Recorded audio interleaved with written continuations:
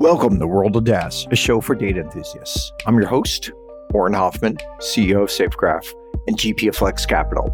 For more conversations, videos, and transcripts, visit safegraph.com/podcasts.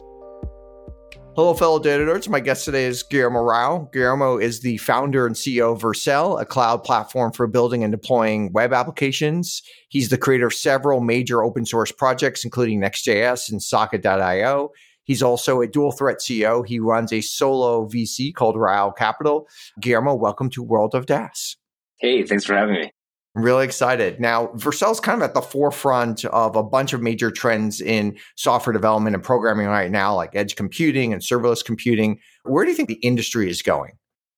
Yeah, there are a lot of trends that underpin a change in how we're building and deploying applications. And to me, the thing that relates to my personal history is we're switching toward a front-end first way of building applications. So I have a background as a front-end engineer. I grew up in the JavaScript world, later the TypeScript world, Node.js. A lot of projects that had this dream of, can we write things in one language and run them everywhere? I actually wrote a book many years ago called Universal Applications.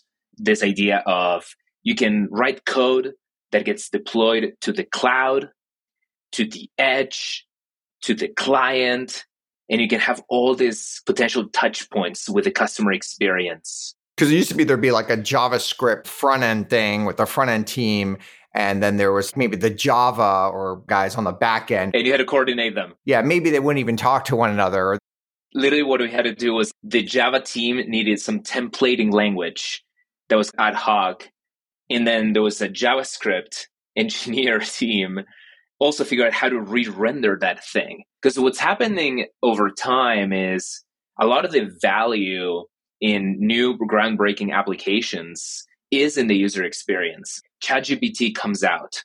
What is it? It's a great user experience to interface with an AI model that is actually just a small twist on things that they had been trying in the past in the case of OpenAI.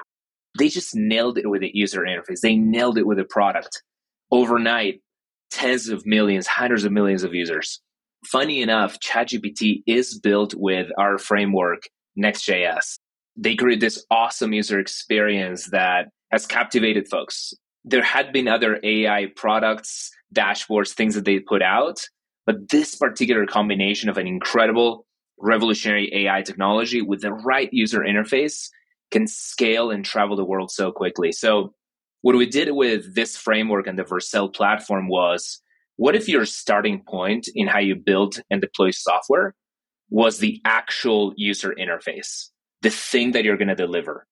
And then you work backwards into the backend.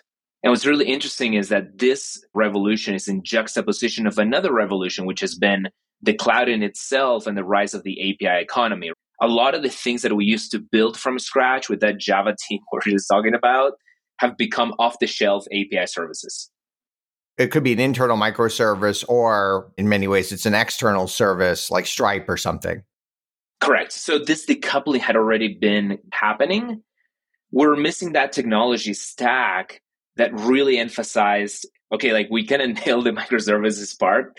What about the front-end part? It used to be that the front end was last minute, I'll scramble something. But how do you justify that in juxtaposition with the fact that the best products in the past 10 or so years have been from the companies that have created a incredible set of innovations on the front end side? So one of the secrets of Next is that under the hood, if you opened the hood of the car, you would find an engine called React. React is this UI library that came out of Meta that powers some of the most engaging and interesting user interfaces on the web of the past few decades. The newsfeed, the idea of this auto-scrolling experience that comes up with near instant recommendations of content, their notification system, their chat system. All of this is predicated on putting a lot of investment into the front-end infrastructure. The rest of us, the mere mortals that didn't work at Amazon, Meta, and Google, we're not seeing this matrix of, I need to prioritize the front end. And I think part of that was that, again, like there was just so much work to do on the infrastructure. We're starting to decouple the monolith of the backend into microservices. We're laying out the data infrastructure foundations that we didn't get to the front piece, I think. We didn't get to the front end chapter. The other really interesting thing is, and I think why Vercel has seen so much traction with e-commerce in particular, there is a cohort of folks that are very incentivized to hop on the front end bandwagon. And those are the folks that have been instrumenting their businesses. So e-commerce, there's very clear data. The old fashioned data I'll share is for 100 milliseconds of better performance that you're delivering the impression of the page, Amazon saw 1% fluctuation in sales. That was like the canonical study that everyone shared. Most recently, Deloitte and Google put out a follow-up that was, instead of focusing on desktop like Amazon did, was predicated on mobile devices. Now, for 100 milliseconds of improvement across travel, luxury, marketing, and beyond, they saw an 8% lift in conversion. So the decoupling of backend and frontend and optimizing the frontend experience is already the standard in e-commerce. We call this the composable architecture, that you can make Shopify not a monolith.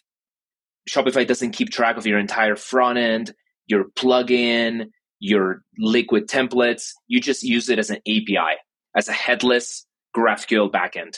So that's just one example, one vertical that is seeing incredible ROI on, I'm going to start really emphasizing this front end thing. My thesis and what we're seeing with Vercel is that this is not just something you optimize.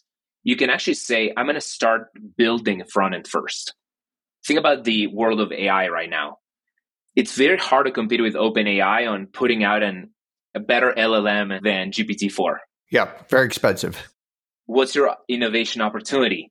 Velocity of integration of the API, experimentation, getting your first chatbot, your first support center, your first AI recommendation system, getting it out quickly, iterate on it, and then connect to the right backends instead of reinventing the wheel from scratch. So at Vercel, with this idea of the front-end cloud, we're going all in on, hey, front-end is the profit center. And the backends that are undifferentiated, which are not all of them, of course, are your cost center. So far, it's been an interesting journey.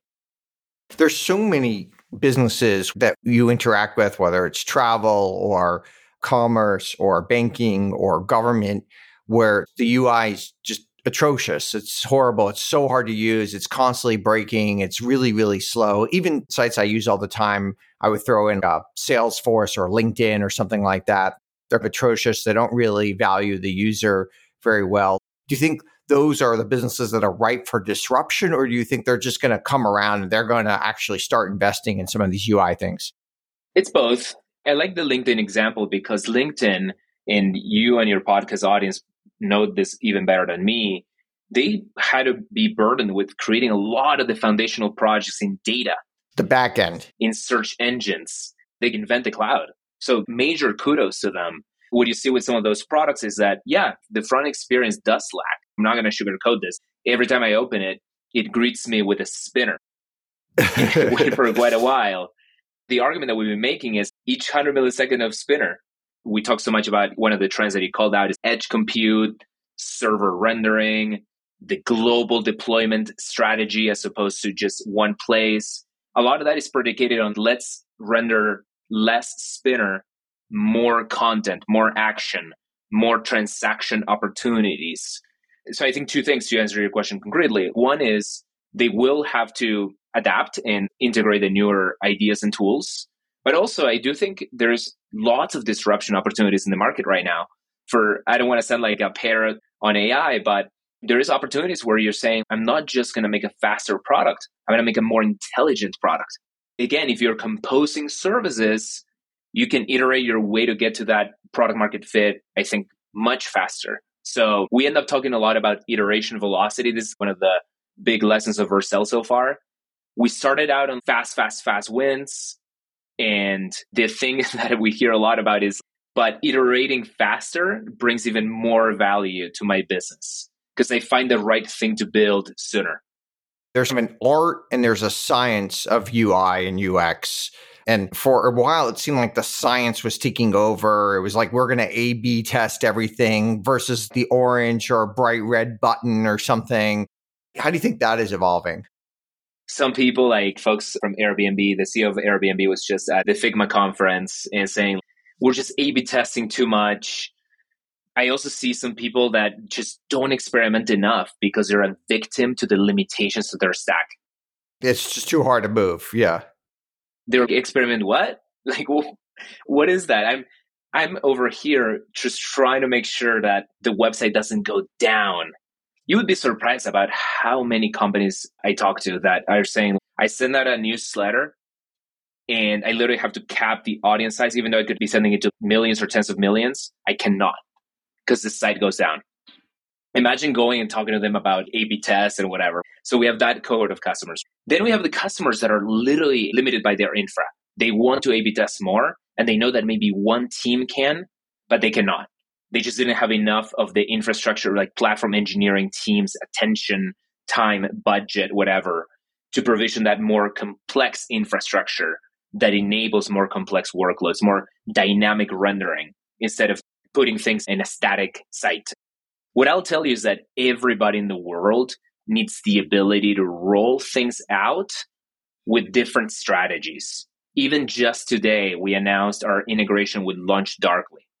LaunchDarkly is a feature flag management provider. One of the selling points is experimentation. But the other one is that if you want to launch a thing, you should be able to control the rollout process. You should be able to roll things back instantly. So it's about not just experimenting, but also having the confidence to ship things and not having an engineering and product team that are terrified of messing with the machine and touching the different knobs and really empowering them. Believe it or not, a lot of this is predicated on the front end itself.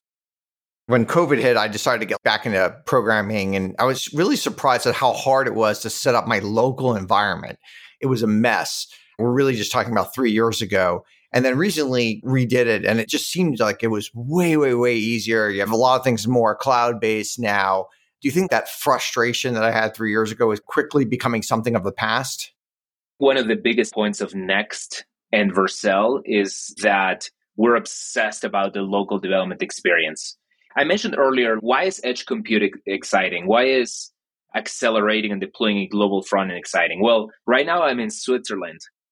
I can go to any of the storefronts that deploy on Vercel, and I can have a personalized experience that knows where I am, who I am, what I've visited before, what I've ordered before, and the right currency while I'm here, which is Swiss francs, or maybe it's even dollars because it knows that I'm logged in and I'm not from here. So to do that at scale is extremely hard. It's literally a globally distributed system. If you ask a computer scientist, they'll tell you one of the biggest challenges in computer science is the orchestration, management, and reasoning of a globally distributed system. So how does that fare with the concept of I want a good local development experience? So one thing that Next.js does that's really clever is when you work locally, it feels like a monolithic experience. I can touch any part of the system, develop and work on the feature that I need to work on. When I deploy, especially on platforms like Vercel, it becomes a global distributed system. So we create the infrastructure from the analysis of the application. We found a very strange, mythical, like best of both worlds thing. For the dev, great developer experience, especially on local machines. For the visitor, a global system that tailors and runs compute all over the globe just in time. And all of this without having to staff platform engineering team with lots of SREs and Kubernetes experts and all of those things that you outsource that developer infrastructure to Vercel instead. There's this new wave of, let's say, developer tool companies, for lack of a better word. And I put Vercel in there or Replit or some of these really cool companies that are changing the game. There's a scenario where you guys could change the game so much that we could unleash this whole new wave of innovation and we can get a whole more layer of productivity and really cool things that are happening in the world. How do you think that is going? Where are we on that journey? I think we're part of this new cohort of companies that are saying, first of all, power to the developer. The developer experience is a key part of a modern, successful, product-led and product-centric organization.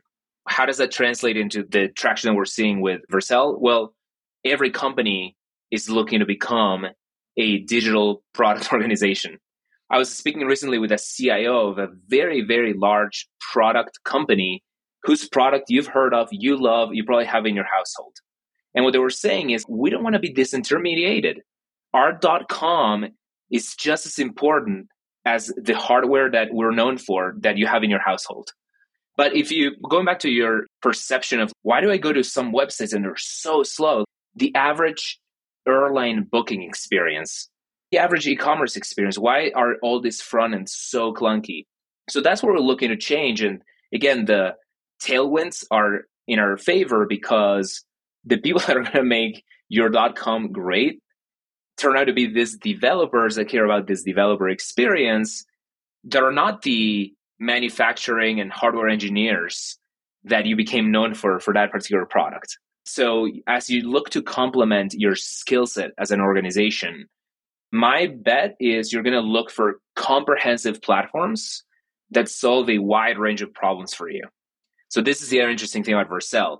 We took on a burden, which was to actually create a framework like Next.js, when the traditional wisdom was platforms don't have frameworks. They don't even write the integrations. Think about AWS. AWS just sells you the primitives. They're like, well, the tools are someone else's problem. You come to us when you exactly know what you need and where in the world you need it. In fact, for those that have used the big public clouds, the first question they ask you is, where in the world do you want to put in the workload? How do I make that gel with the fact that I talk to these CIOs and they tell me, well, we're expanding in North America and Mexico. And do I tell them, well, go to the AWS console and select the region? And put in Oregon or something. Yeah. Yeah. And it's not even called Oregon. It's called Southwest, Northwest, UDP 1, 3. It's hard to figure out the cloud. So I think we're entering this phase of, not to dismiss the incredible work that they've done on building those primitives, but the average internet company in the making or even established will not be shopping for primitives. They will be shopping for the vertical integration. Think of it as the vertical integration between operating system and laptop that the MacBook and Apple pioneered. What does it look like for the developer ecosystem? And that's, for example, the integration between Next and Vercel, Svelte and Vercel, what we're trying to accomplish there. If you think about the UI, some of the worst UI places, the developer tools, AWS, every time I log in there, it's just a mess. I can't navigate. I don't even know what's going on. It's like they expect everyone to command line it or something. In some ways, they're not treating their customers in a way where they really respect them. Yeah, I think it goes back to that idea of prioritizing the front end experience. So the obvious question is, I've been going all in on cloud for the past decade or so. I'm a big company. What do I do with all that cloud? And what do I do with all my plans to get more of that cloud? And how do I not fall for the trap of I end up shipping a site or application that doesn't live up to the standards? And frankly, in more crude terms, it doesn't live up to the sticker price. I go and look, I go to my statements and billing centers and I say, oh, we're paying all this much. And then I open our application. Do I get what I'm paying for? So the question would be, if I'm in that situation, how do I move forward? So the way that we bring Next and Vercel to market is very incremental. So we don't tell you to move your data to us. We connect to your data. We connect to your GraphQL gateway, REST API. We connect to your microservices. We launched a product called Vercel Secure Compute that allows you to rendering functions for the pages in a secure environment, dedicated, VPC connected into the cloud. So we actually connect to AWS. We build on top of their primitives. We can connect to other clouds. Our go-to-market positioning is very incremental. Look, you already have a backend cloud or you're looking to transition to one. here's how you actually ensure you have a great end user experience. If you're advising other founders to build successful companies around popular or up and coming open source projects, what are some of the do's and don'ts?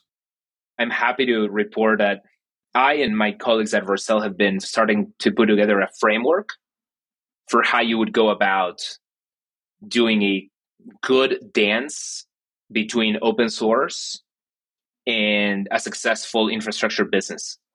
So one of the concepts that we came up with is what we call framework-defined infrastructure. For those that have been around the industry for a while, you might remember like software-defined networking. So that's kind of where the term gains its inspiration. With framework-defined infrastructure, the open source framework, when deployed on our platform, defines the infrastructure that we create. By definition, the open source project gets amplified with a service that is fully managed, called serverless today, where the value add on top of the framework is very clear. Like, look, I can go and operationalize this project myself. I might even be able to get it into a single region Kubernetes pod. But in the context of Vercel, I'm looking to actually optimize and deliver a great production experience for visitors all over the globe. So we found that good balance between open source and giving you the primitives or the ability to orchestrate those primitives yourself, or the infrastructure as a service solution that also comes with an additional layer of what you would call workflow and collaboration tools. Is there any cool checklist for a founder to kind of like think through? They've got a cool open source project. It's got 500 stars on GitHub. It's starting to take off. How should they be thinking about those trade-offs? One thing to think about is, again, the service has to provide a true power up on what the company would otherwise do with. Yeah, not withhold features from the open source.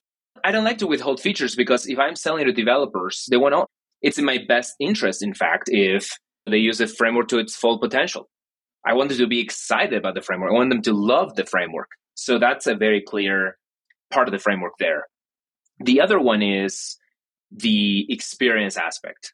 And I'm obsessed with this just naturally. The biggest advocate within the organization will be a developer for whom your project makes their life easier. What I would add to that is, can you think about how your service makes the lives of their colleagues easier as well?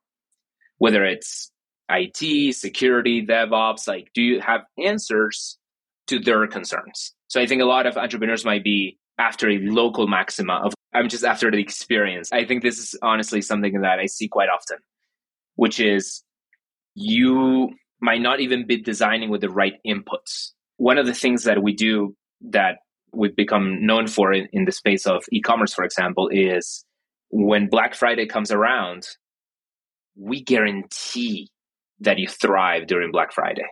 So we had a company that was an early .com company. The companies that were their CEOs or CTOs were visionaries. And they were like, this internet thing, we should be selling there, and an early mover. And they were proud of that, like a badge of honor. That company, what they told me is, in our 20-year online history, we had never not gone down during Black Friday and the e-commerce season. So going back to open source versus platform, I'm giving you a very concrete value out there. You can go and figure out all this infrastructure by yourself. In fact, it's open source. It's built on standards. It's built on it's an HTTP web server at the end of the day. It speaks standard protocols, et cetera, et cetera.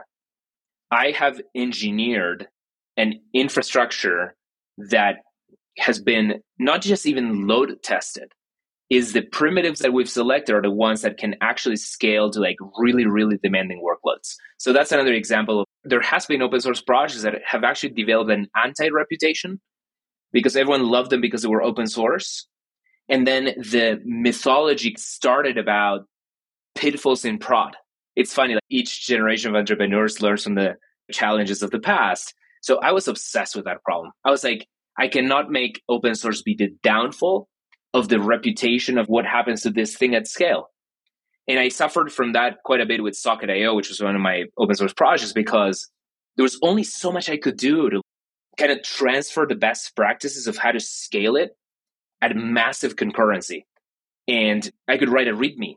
That's as far as open source can typically go and where services and infrastructure can start. You're a dual threat CEO. You're both a successful CEO and you're a great investor. Now, being a CEO almost certainly makes you be a better investor, but does being a good investor make you a better CEO?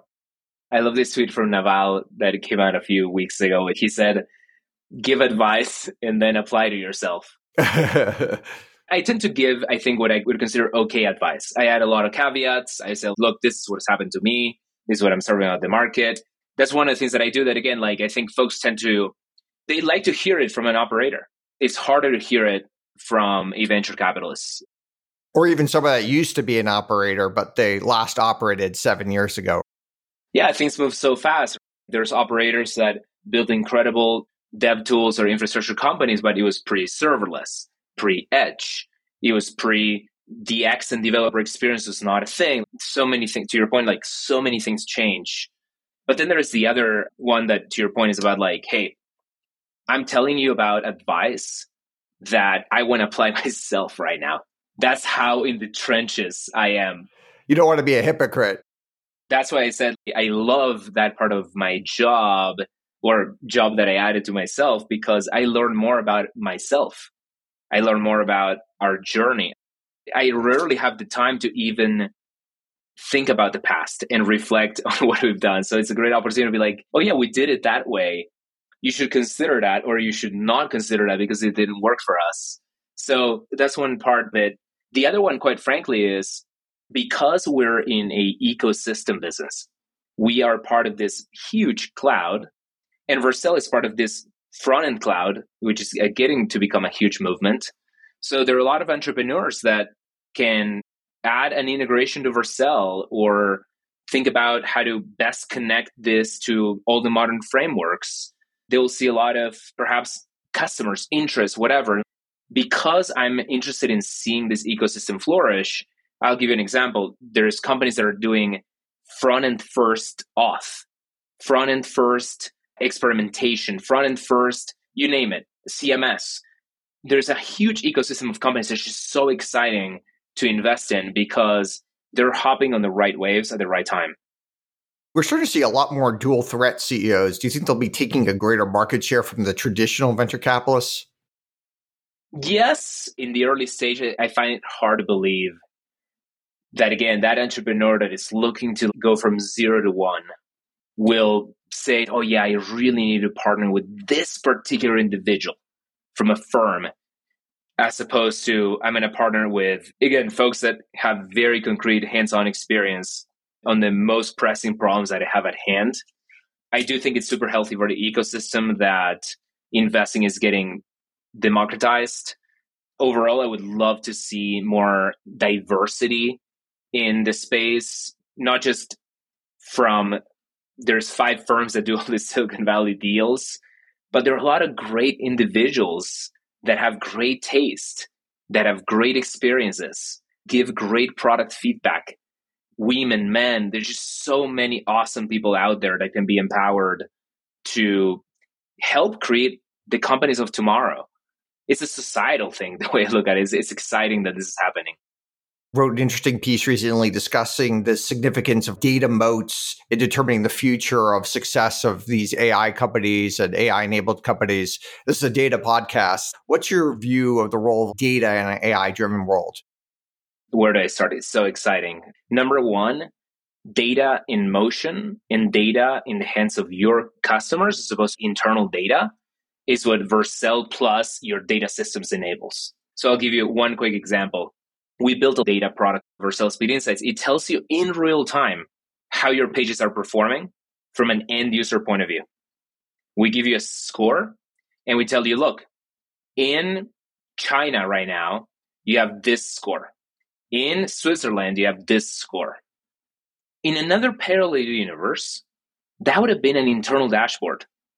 When an enterprise partners with Vercel, I take it even as a personal responsibility that your stuff is fast.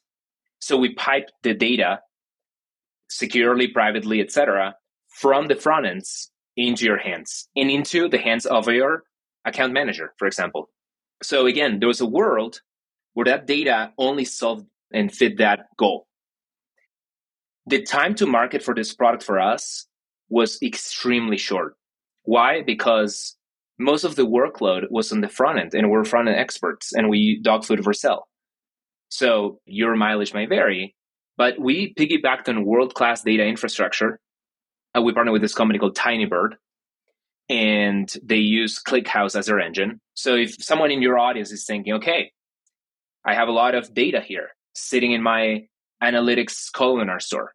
I have a lot of data sitting in my warehouse, a lot of data sitting in S3 files. Well, what about how quickly you can turn that into product? That is one of the value adds of our front-end cloud. So that covers the data part. And that's just one area, which is creating data products. The actual data that these LLMs are trained on, whether it be just crawling the internet or YouTube videos or different question and answer sites and stuff like that, that's out there. How do you think, whether it's the broad LLM models like OpenAI or maybe more specific models that are specific to whether it's a coding thing or legal or whatever, how do you think those are going to be thinking about the truth behind the data?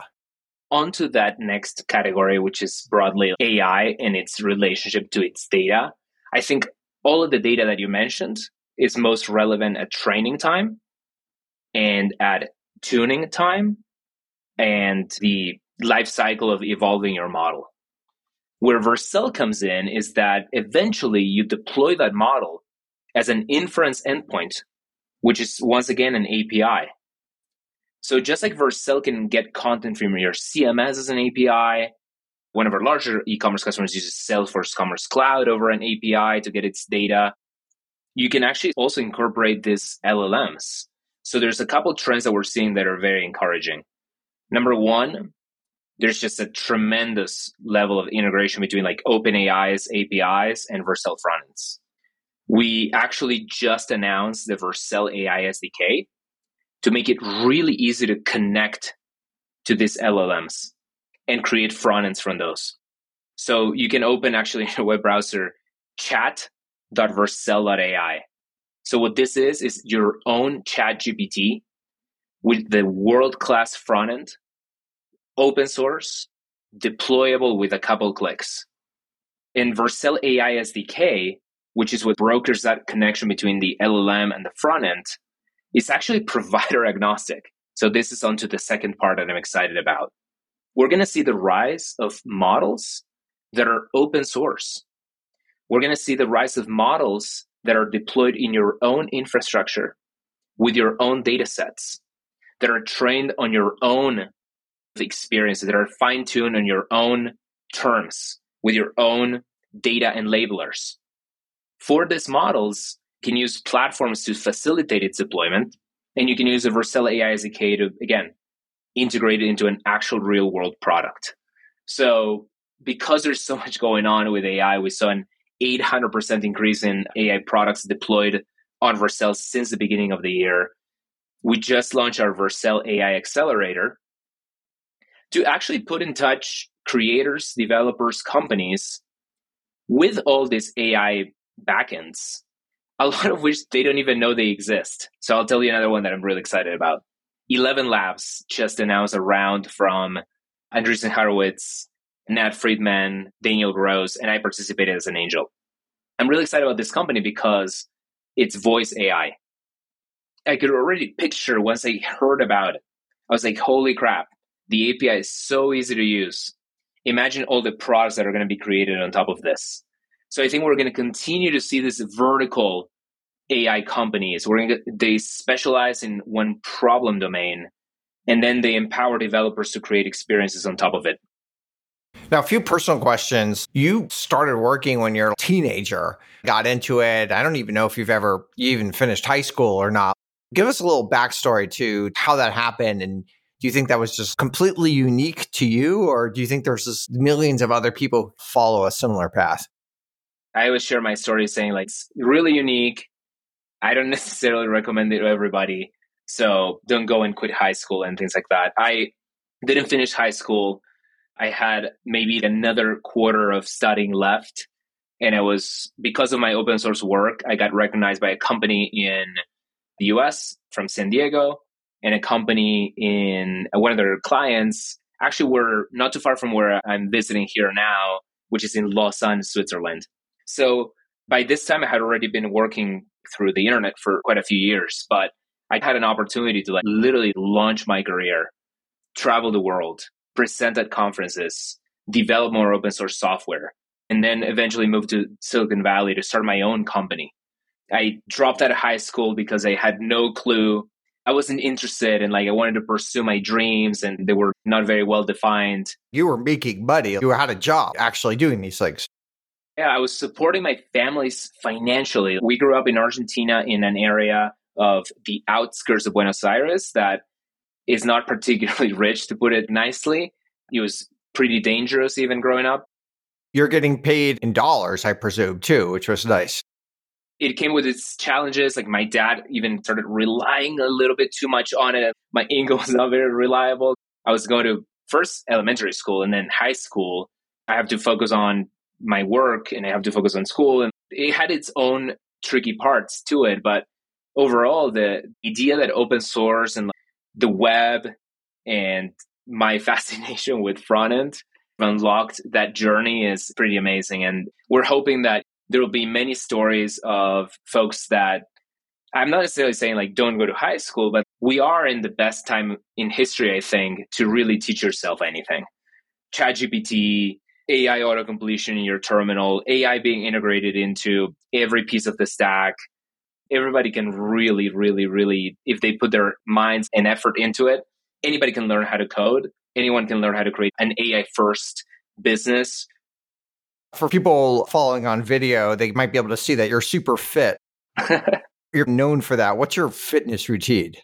I don't know if I'm known for it, but I mentioned if you put your mind to it, I think the one thing this is not advice for entrepreneurs. This is axiomatic, I think, that the quality of your mind and your thoughts is one of the key inputs there is the quality of your nutrition, the quality of your exercise, the quality of your posture, the quality of your meditation, whatever it is that you do to accomplish that state. So I always remind myself it's hard to balance all of what I have to do and go to the gym for an hour. But remind myself, I'm just so motivated by solving problems with code really quickly, just thinking well. And today I don't code nearly as much. I code maybe during a weekend, but I am motivated by how quickly can I attain the right thought, the right result, make the right decision. So I love ironing that out, literally ironing that out. Is there anything you do that's non-obvious on the health side? Yeah, I've painfully learned that most people overdo their fitness journeys. And I'm victim number one. We could be in a support group and I'm Guillermo. Get some injury or something like that? Or not even injury. They go overkill for a week. Or maybe even if they keep it up for longer, it's just so intense that ends up being detrimental. I lucked into this Instagram reel from a actual running coach that was basically sharing that the way that he trains his best athletes is by encouraging to make most of the runs easy. Rauch G, fascinated with speed and performance, was I have to make every single workout the last workout of my life. Go all out. Every mile has to be the fastest mile I can do. And so you're taking interval training to the extreme. I switched my mindset to actually I'm going to make most of my fitness not easy in the mental sense, because actually the bigger challenge that I find that I think dissuades most people from continuing is that it's a confrontation of being at a place where you're challenging your body for a long amount of time is a mental challenge that I think is even bigger than the physical challenge. So I think what ends up happening is that because you overload the physical challenge, you're fighting against inertia and gravity. And then you add every workout is an extreme thing and you burn the candle on both ends. My overarching advice would be just optimize for longevity. I'm going to be working out every single day of my life, or the vast majority of them, hopefully, until I die. So work backwards from there. What do those workouts look like for me to be 100 years old and reflect on, oh, look, You know how Apple plots all the little circles? Imagine just spanning through your life and seeing, oh, look, mostly they're complete circles. Of course, here I took a day off, here I had a weekend, maybe here I had a trip, but I scanned through my life. So when you work backwards from that, you realize you can't just be doing freaking 300, this is Sparta, whatever, every single day of your life. Two more questions. What is a conspiracy theory that you believe? There's so many thoughts here. One thing on conspiracy theories in general is taken aback a little when people get really annoyed or infuriated by the idea of people questioning things. I think to each their own. If there are people that want to speculate on what aliens are doing on YouTube, power to them. They can have their own alien conversation. I'm a huge fan of exploring the boundary of mind, of what's possible, and empowering people to think different. This is like Apple's motto back in the day. And a lot of great ideas were first met with a lot of resistance and questioning. And I'm talking about history. Like Galileo or something like that. Yeah. And a lot of those things literally sound crazy the first time you hear them. I think Darwin, I don't know exactly what the reaction was. I should look it up because I'm fascinated by that whole story. But I can't fathom a world where the idea of we evolved from what was considered to be this lower animal to not be seen as, well, that has to be a conspiracy theory. That's nonsense. A lot of things that turn out to be true have very negative reactions. So a conspiracy theory that I believe is this is more on the things that people believe when they talk about conspiracy theories. I do believe that, especially in the United States, we've over-indexed on what pill I can take, what magic solution. This goes back to the longevity thing that I was just talking about. What can I buy off the shelf to make my life better? Is there a magic cure to everything I have, every ailment? And I believe that setting yourself up for success over the long term. And what I found just through my own history is there's got to be some pain. There's got to be some sacrifice. Not to say that this is a conspiracy theory, but I do think that as a society, we've over-indexed on and those magical solutions. And then sometimes when folks bring up that they're not fully on board with that, well, I don't agree with you. Like, that's a conspiracy theory. And that might mean that sometimes you talk to people that believe in things that are just lived experiences. I believe in meditation, for example, and I don't know if I can point to a specific paper for why I would recommend it for your life. There's a lot of sharp corners around all these topics in conversations, but I encourage everyone to have an open mind. The last question we ask all of our guests, what conventional wisdom or advice do you think is generally bad advice? I think that a lot of folks give product people the advice that they should validate everything with data and that they should run a lot of user research and that there's a justification for every action and everything that you put into your product. It goes back to your A/B test question. I really believe that people purchase products because there is an abundance of belief and identification with the creators behind the tool. I see this a lot with Apple, where it's almost like a reality distortion field, even in the way that people perceive the products. People used to say like Steve Jobs is a reality distortion field around their teammates. I see a reality distortion field sometimes with people, where you believe so much in the promise of the brand and the journey that they've taken their customers on for a long period of time, that you're actually able to gloss over what are objectively really bad things. So I think companies tend to underestimate the power of building that high value brand connection with their customers. Maybe the advice would be that I hear, well, don't focus on your brand. It's too early. Janky page with plain text, like iterate your way to product market fit. But what if your product market fit is predicated on that connection with the customer? Think about it from this point of view. You are assembling an airplane after you jumped off the cliff. There's just no way that you cannot, because I'm a guy from Argentina with zero connections in Silicon Valley. I'm 19, 20 years old, and I have nothing. I have just knowledge and open source projects and a community of people that I knew as engineers and so on. How can you actually possibly build a company? Even if you raise a seed round, it takes years. It's such a catch-22. You have to get to something that's really good, that inspires people, that solves businesses' problems. And that's just an enormous amount of time. It almost seems like an impossible problem. I think that a way that we have inspired people to think about the long-term vision of the product has been in telling that story about what could be possible, even if it's not there yet. But delivering, of course, and delivering quickly, and then going on to the next thing. So we invested a lot in the brand. We invested a lot in our connection with our community. We've invested a lot of things that are not measurable. Maybe a CFO would tell you they're horrible ideas. How do I measure that? And like, oh, it seems like we're just wasting money and whatnot.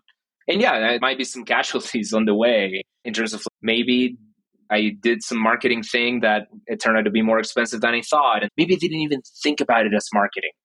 So that would be my advice, is that there's a healthy in some ways, but there's a lot of skepticism about what are the actual attributes behind the success of companies. And I think some folks underestimate just how good the products are that you think are universally regarded as good, and how much more is compensated through the storytelling.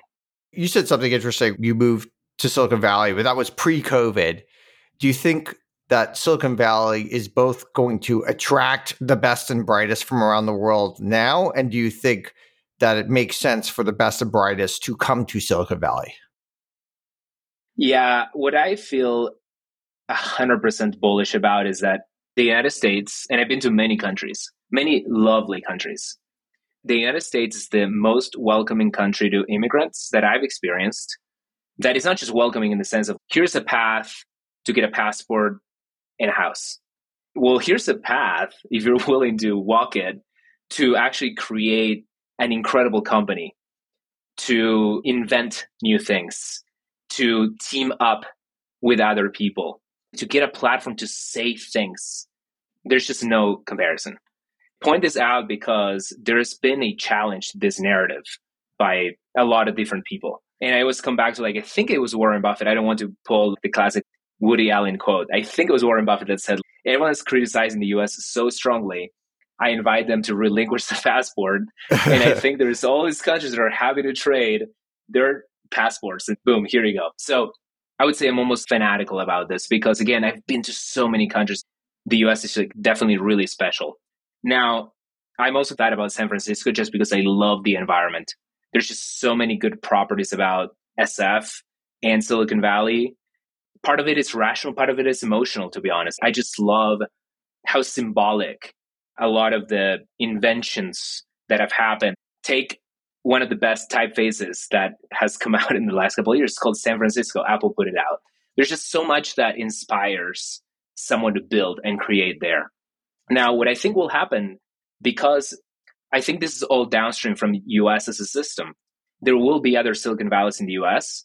And I think that there are a lot of countries that will also follow the steps of what they're learning from watching this grand experiment happen, which is, as a reminder, all of these things have happened in a very short amount of time. What does that mean? You can't take any of this for granted. And second, there will be countries paying attention and copying and exceeding some of these properties in the global competition for talent and for the innovations of tomorrow. It's been great. Thank you, Guillermo, for joining us on World of DaaS. I follow you on Twitter at RAUCHG. Definitely encourage our listeners to engage with you there. This has been a lot of fun. Thank you, Aaron. Thanks for listening. If you enjoyed this show, consider rating this podcast and leaving a review. For more World of DaaS, and DaaS is DAAS, you can subscribe on Spotify or Apple Podcasts or anywhere you get your podcasts. And also check out YouTube for videos. You can find me at Twitter at Auren, that's AUREN, Auren, and we'd love to hear from you. World of DaaS is brought to you by Safegraph. Safegraph is geospatial data for physical places. Check it out at safegraph.com. And by Flex Capital. Flex Capital invests in data companies like those we talk about at World of DaaS. Check it out at flexcapital.com.